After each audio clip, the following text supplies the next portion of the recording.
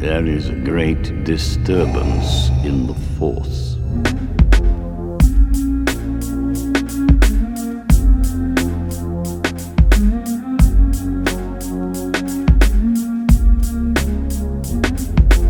Ready or not, you can't hide. Here we come. Hear the drummer drum. Rama-pom-pom. 3, 2, 1. Stocks are on the run. Tell your daughter, tell your son. Inflation's fading, caution's abating, crypto spiking, Fed still hiking, breath's improving, averages are moving higher by the day. How's this going to play when earnings are sliding and traders are buying gold by the ounce? Is this a short-term bounce inside a cyclical bear or a new running of the bulls? Join them if we dare. No time for rehearsal inside this reversal. We gotta read the signs, know our lines, adjust our parameters. No time for bards or iambic pentameter. To be or not to be, are you kidding me? We here, we ready for success. That's why we ride on the Investopedia Express. Welcome back and welcome aboard. It's a shortened trading week here in the U.S. due to the Martin Luther King Jr. holiday, but investors are riding in on another week of gains. The S&P 500 and the NASDAQ each posted their second consecutive positive week and best weekly performances since November. The NASDAQ popped 4.8% on the week, while the S&P rose 2.6% and the Dow added 2%. The December Consumer Price Index showed that inflation continues to slow, with consumer prices rising just 0.1% from November and clocking in at a 6.5% annual rate. That's the slowest pace of inflation and the lowest annual rate of inflation since October of 2021. And it's yet another sign that those aggressive interest rate hikes of 2022 are working their way through the economy, especially the goods part of the economy. Gas and fuel oil prices led the declines last month, but inflation is still sticky high across food, shelter, and transportation prices. That's the services side of the economy. The problem is, the U.S. economy is 70% services. Still, a slowing pace of inflation is good news for consumers and really good news for investors who are hoping that the Federal Reserve will cool down its aggressive rate hiking campaign sooner rather than later, and maybe even start to cut rates later this year. Fed Fund futures are now pricing in an 87% probability of a 25 basis point rate hike at the February 1st FOMC meeting. That's up from 77% earlier last week, 63% a week ago, and 35% just a month ago. Remember, the Fed hiked rates by 0.5% at its last meeting in December, following 4 straight hikes of 0.75% throughout 2022. While rate cuts, or a pivot as everyone calling it, are by no means a certainty, more market watchers and economists are starting to warm up to the idea. According to the Wall Street Journal's most recent survey of economists, 31% think the Fed will start cutting rates in the fourth quarter of this year. Another 37% expect that to happen in the first quarter of 2024, and 8% expect it to happen in the second quarter of next year.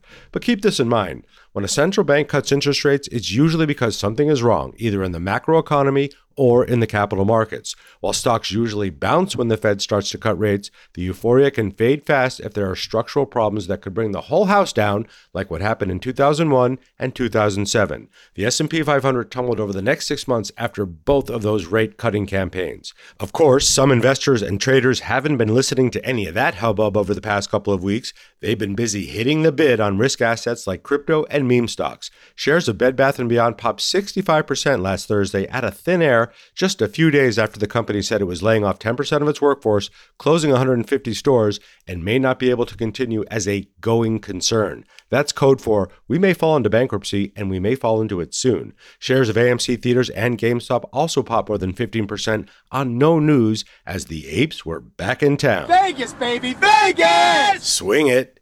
We are only 2 weeks into the year, so it's way too early to declare any trends yet, but here are the scores on the doors so far. Crypto is up 13.5%, gold up 2.9%, stocks up better than 4%, high-yield bonds 3%, investment-grade bonds 2.5%, government bonds 1.8%, cash just 0.1%, and the dollar's actually fallen 0.3%, and commodities and oil are also both down year to date.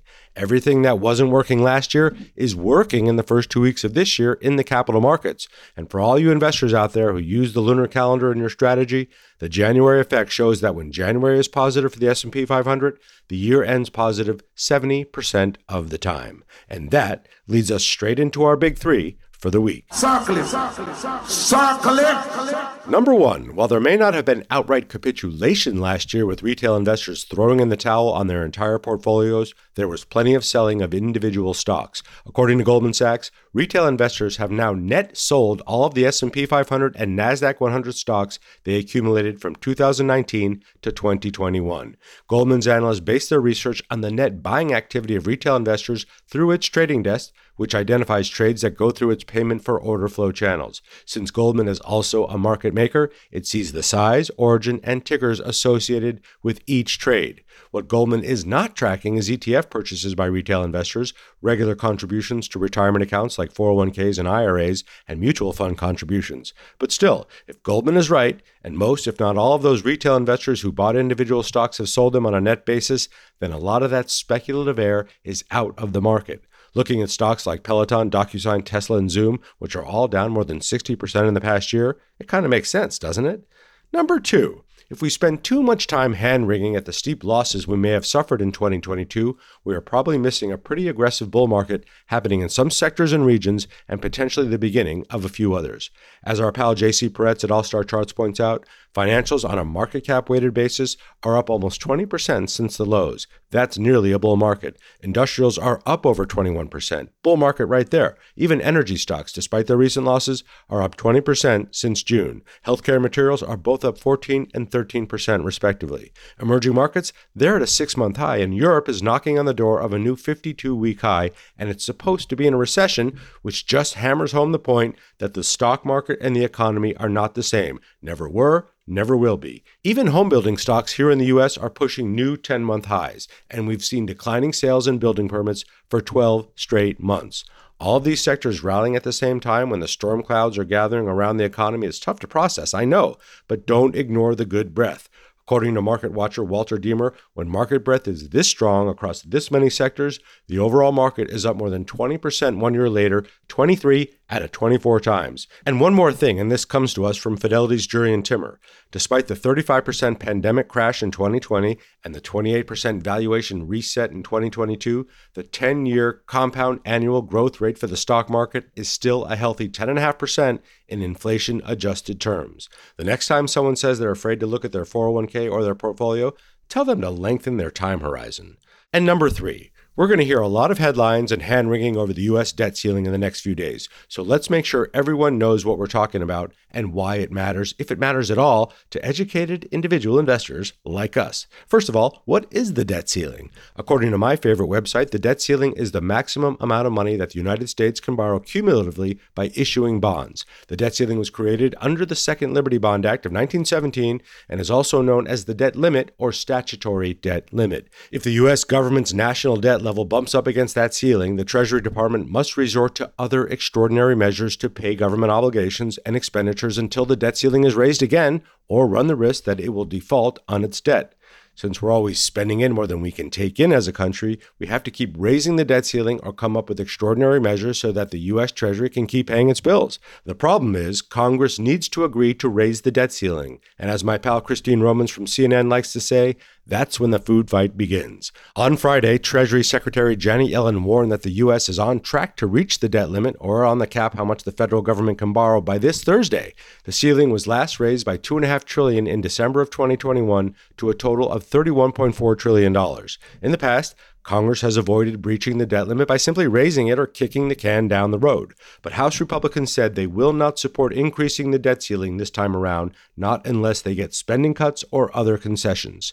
In a letter to congressional leaders, Janet Yellen said deadlock around the debt ceiling can cause, quote, irreparable harm to the economy and even global financial stability. She cited 2011 when the U.S. reached its debt limit, wreaking havoc on the stock market. The concern for Yellen and for big investors is that if the debt limit isn't raised, which has never happened, the U.S. credit rating could get lowered, and that, my friends, is a very big deal. Since U.S. Treasuries are considered the safest, most stable investment on the planet because of the United States' stellar credit rating, A downgrade could cause those yields to spike. And since so many critical credit instruments and financial products like corporate bonds are based on the 10-year Treasury bond, a downgrade due to a debt ceiling impasse would be very dangerous for global markets.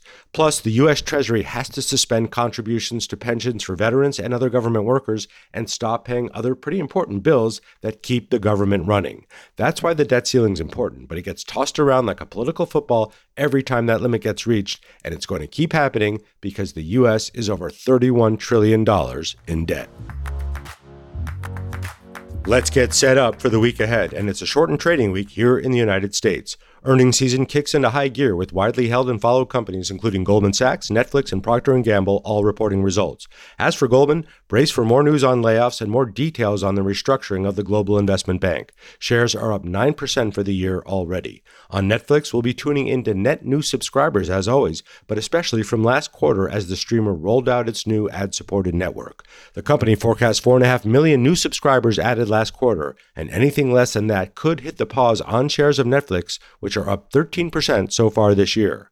Economic releases will also take center stage this week, giving us more clues on whether or not a recession is nigh. The Empire State Manufacturing Index, which tracks manufacturing activity in the New York area, will be released on January 18th, followed by the Producer Price Index report and retail sales on January 19th.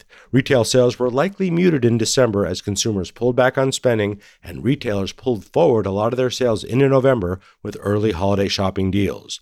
The World Economic Forum in Davos, Switzerland also kicks off this week. That means a lot of private jets flying through the Swiss Alps to the highly secure enclave to talk about the challenges facing the global economy.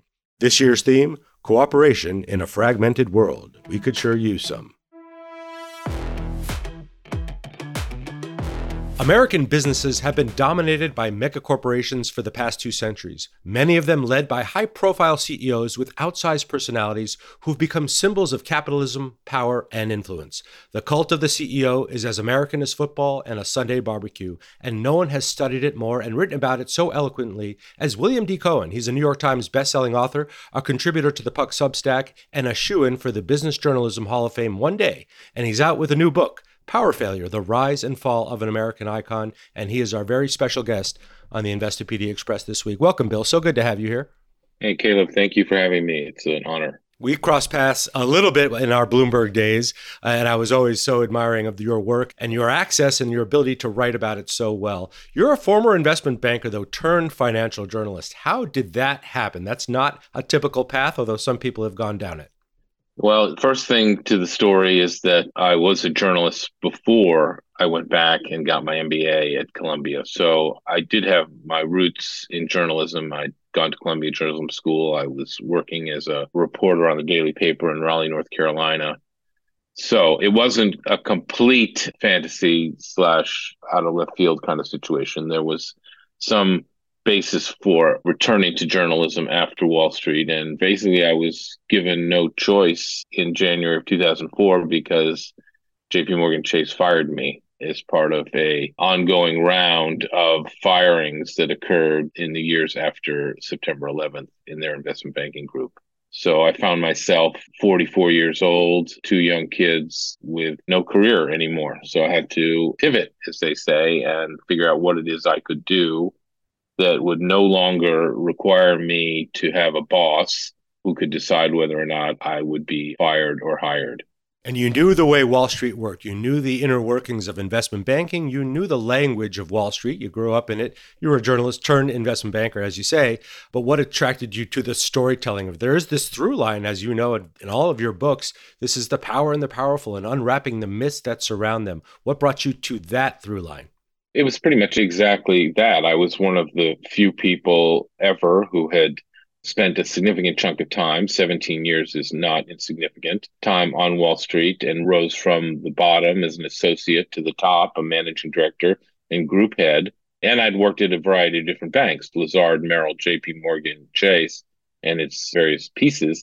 So I had seen many different perspectives, had met many different people, knew intimately how Wall Street worked, both the plumbing of Wall Street as well as the deal side, as well as the politics of Wall Street, and become a victim of the politics of it. What can I do that is in my power that won't require me to get hired by somebody, and that I can control everything that I do, and that I can have equity. And that came down to this idea of writing a book. And I thought, well, there hadn't been a good book about Lazard since Kerry Reich wrote The Financier about Andre Mayer in the late 70s, early 80s. And so I'd worked there 10 years earlier or more. I knew the firm and knew the people there and knew I could get to the bottom of this incredible story that was Lazard. And so that's how it started. I just had this crazy idea that I could write a book about Lazard, and I wrote a proposal and I sold it to Doubleday, and the rest is history. I mean, that first book won the FT Goldman Sachs Business Book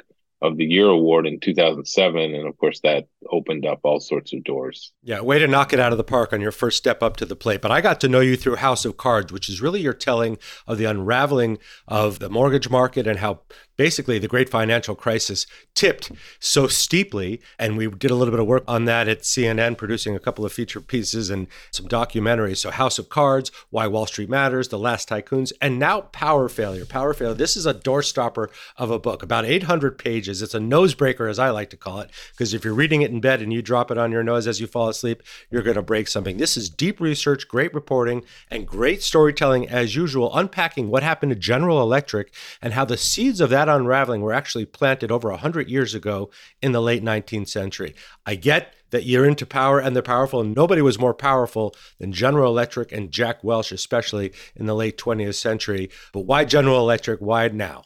Well, first of all, you're very kind. I appreciate those thoughts. There's a through line through all my books in that I had some experience with pretty much everything that I've written about, whether obviously I worked at Lazard, I competed against Bear Stearns and Goldman Sachs, I wrote a book about the Duke lacrosse scandal, I went to Duke, I wrote a book about my four friends at Andover, I went to Andover.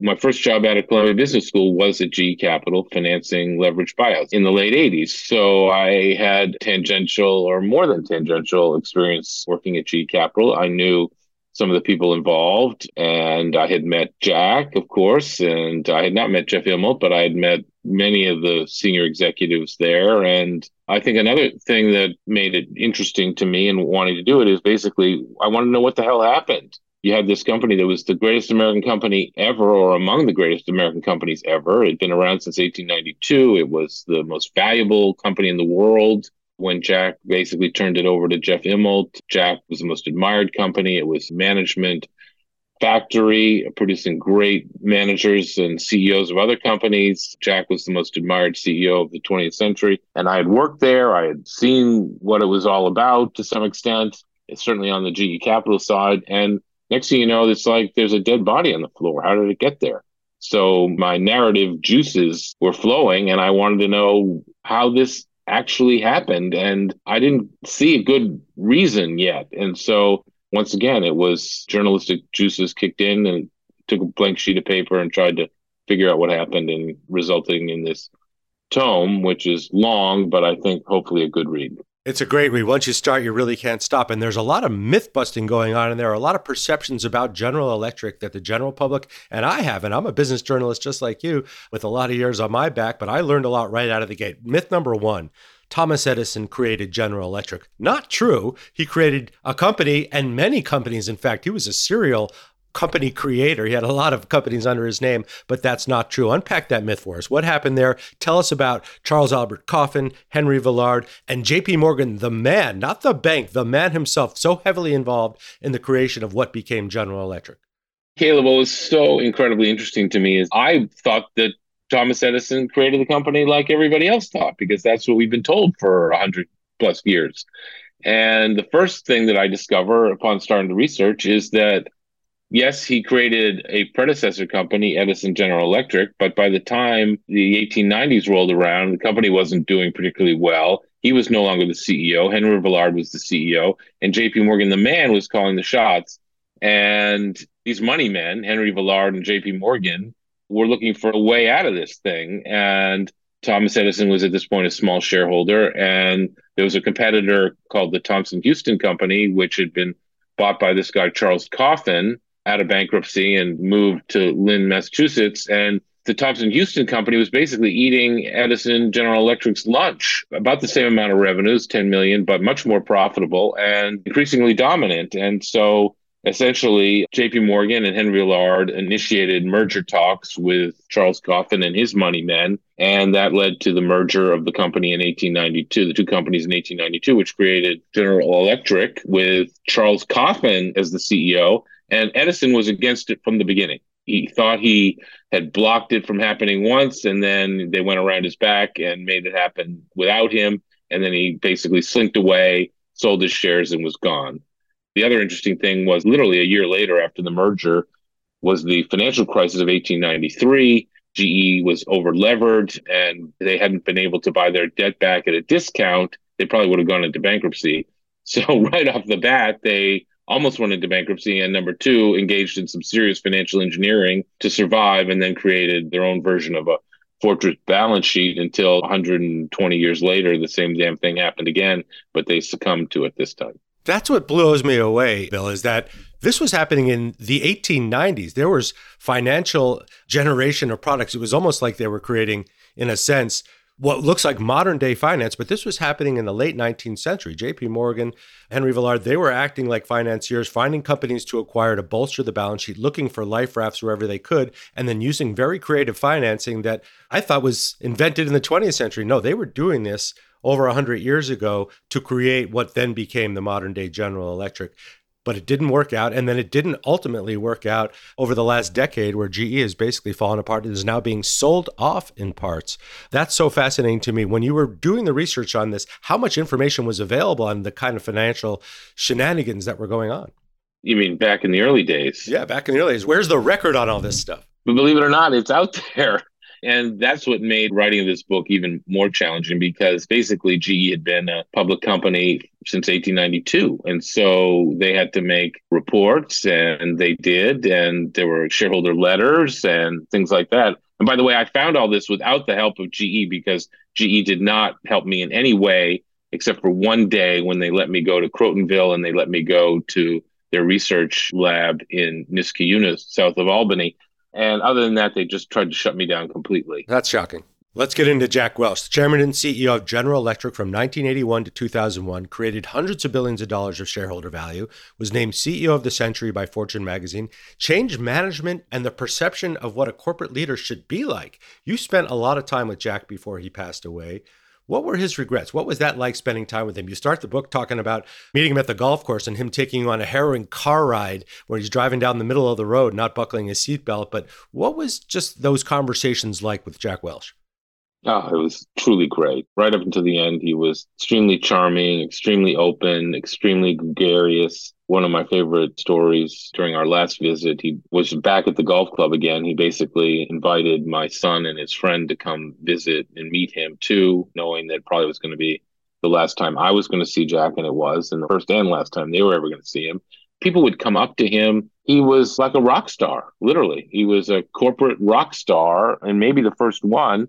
And people, whether it was Phil Mickelson or CEOs of other companies, would come up and introduce themselves. And for me, journalistically, just to have him be so open and so honest, and of course, sharing right off the bat, his biggest regret being his selection of Jeff Immelt as the successor, and being so open and candid about it, was fascinating to me. And even though that was, of course, his biggest decision that he had to make, and he kind of blew it and was willing to admit that he blew it, on the record, to me, was just riveting.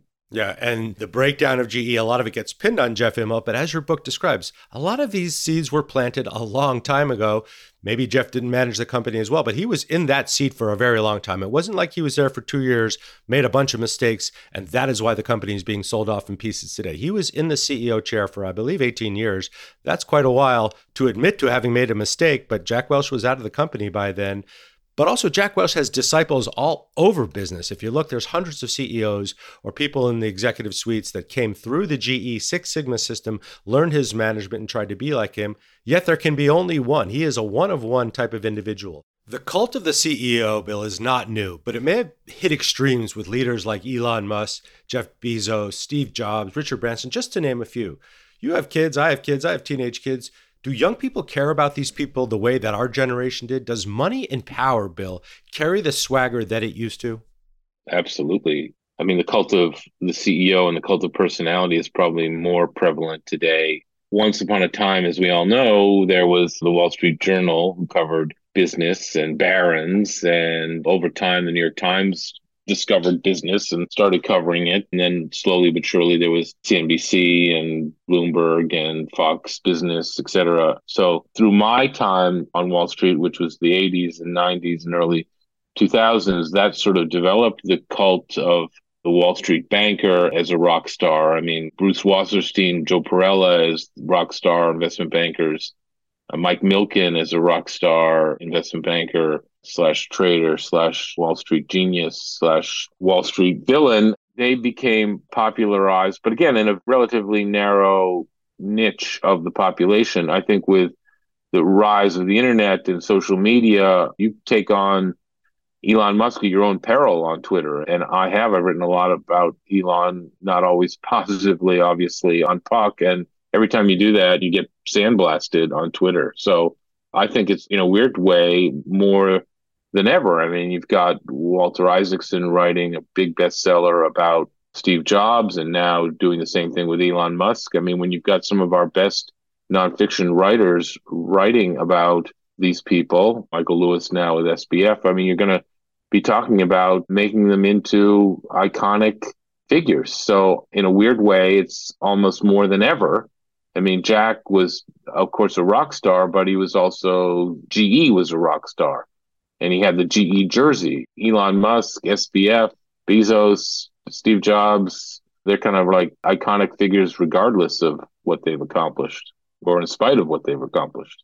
I'd love to know what your list is. What's the top 3 businesses book, in your opinion, of all time? Which ones are just sitting up there on the mantle like treasures that you really admire that you did not write? You mentioned some great authors there. What are your top 3? It's hard to limit it to just 3. And I think one's a novel by Theodore Dreiser called The Financier. It was the same title that Carey Reich used for the Andre Mayer biography. That's just a wonderful book, fiction. Another favorite of mine is Liaquat Ahamad's The Lords of Finance, which was nonfiction. And then I've got to mention Michael Lewis somewhere. And I think my favorite book of his is The Big Short. He's a fine reporter and a fine writer, and he's a friend, and I admire him greatly. But his ability to take a different perspective on something and write a story from a different angle really blows me away. Now, he might not be doing that with SBF this time, but he did do that with the financial crisis. So I wrote House of Cards, which was about the collapse of Bear Stearns, and then Money and Power. It was a history of Goldman, but also how they avoided the fate of Bear Stearns, because they did some things very different than Bear Stearns did. So that's sort of like a conventional, straightforward approach. And Michael in The Big Short took the approach of, let me find the people who saw trouble coming and tried to do something about it. And I have to say, I cribbed from him a little bit in this mini series I just did on Puck with SBF, and wrote 4 stories about people who saw trouble coming with SBF and tried to do something about it. So he's had a great influence on me, and I admire him greatly. And I only wish that my books were as successful as his, but he's a real talent. Maybe a Lifetime Achievement Award for Michael Lewis. Yeah, he deserves that and more. Definitely in the Hall of Fame, probably already, and you're going to be there very soon. Well, let's go out on this. You know, Investopedia is built on our terms and definitions. I'm wondering, both as a banker and as a business journalist, what's your favorite business, investing, or finance term? What's the one that just rings true in your soul and just makes you feel good? There's only one, and we talk about it all the time, and it's crucial, and it's total jargon, and it's Wall Street 101. It's got to be EBITDA. Where would we be without EBITDA? Nowheres, as Steve Golub used to say to me, former Lazard partner. Absolutely. And it's one of the most popular terms on Investopedia for a reason. And guess what? We get to concentrate on it every single quarter because companies have to report their earnings and their EBITDA results, earnings before interest, taxes, depreciation, and amortization, or earnings before everything else. Such a great term.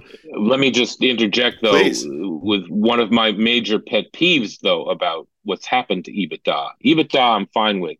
What's happened, of course, as you know all too well, and your readers know, is this wave of adjusted EBITDA, which I really hate and disdain and is extremely misleading.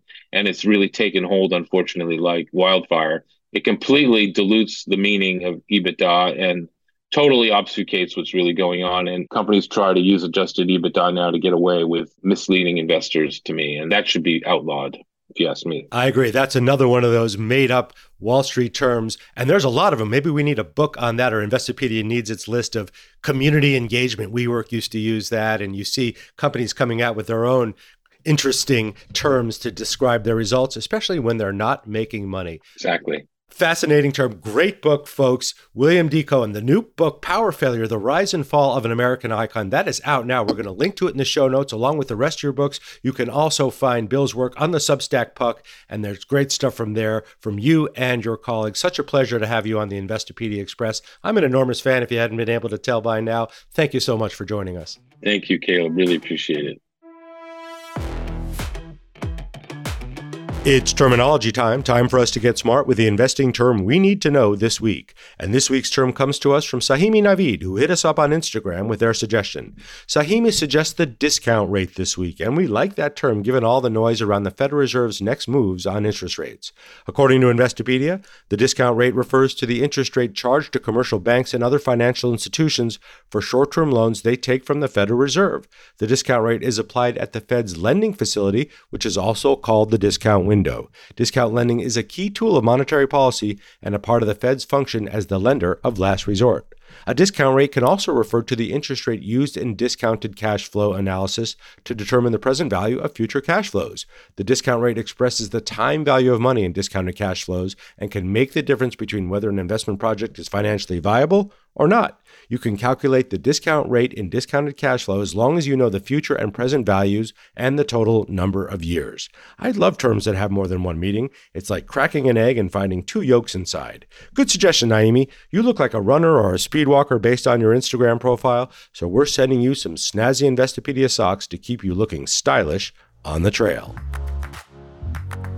We're going to let Dr. Martin Luther King Jr. take us out this week since it's kind of his week and his words over 60 years ago still ring true today. Here is Dr. King in a rare speech from the Pacifica Archives delivered on August 31st, 1967 at the National Conference for New Politics inside the Chicago Coliseum. The speech, entitled The Three Evils of Society, focused on America's three deadliest sins: war, racism, and poverty. In this excerpt, Dr. King is warning America not to let capitalism and innovation make it lose its soul. We're going to link to the whole speech in the show notes if you want to hear more.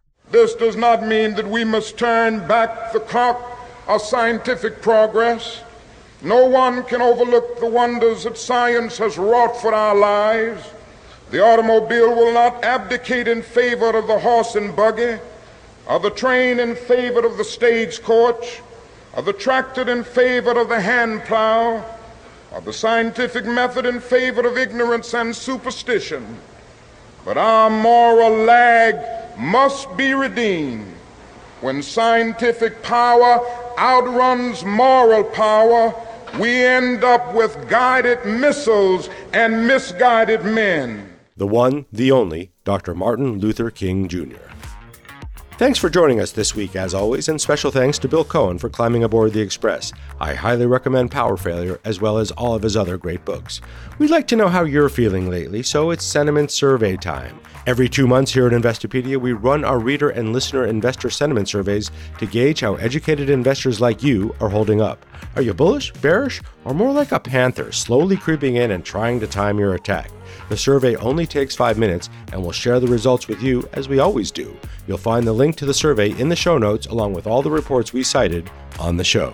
Keep on keeping on this week, and we'll talk again a little further on down the line.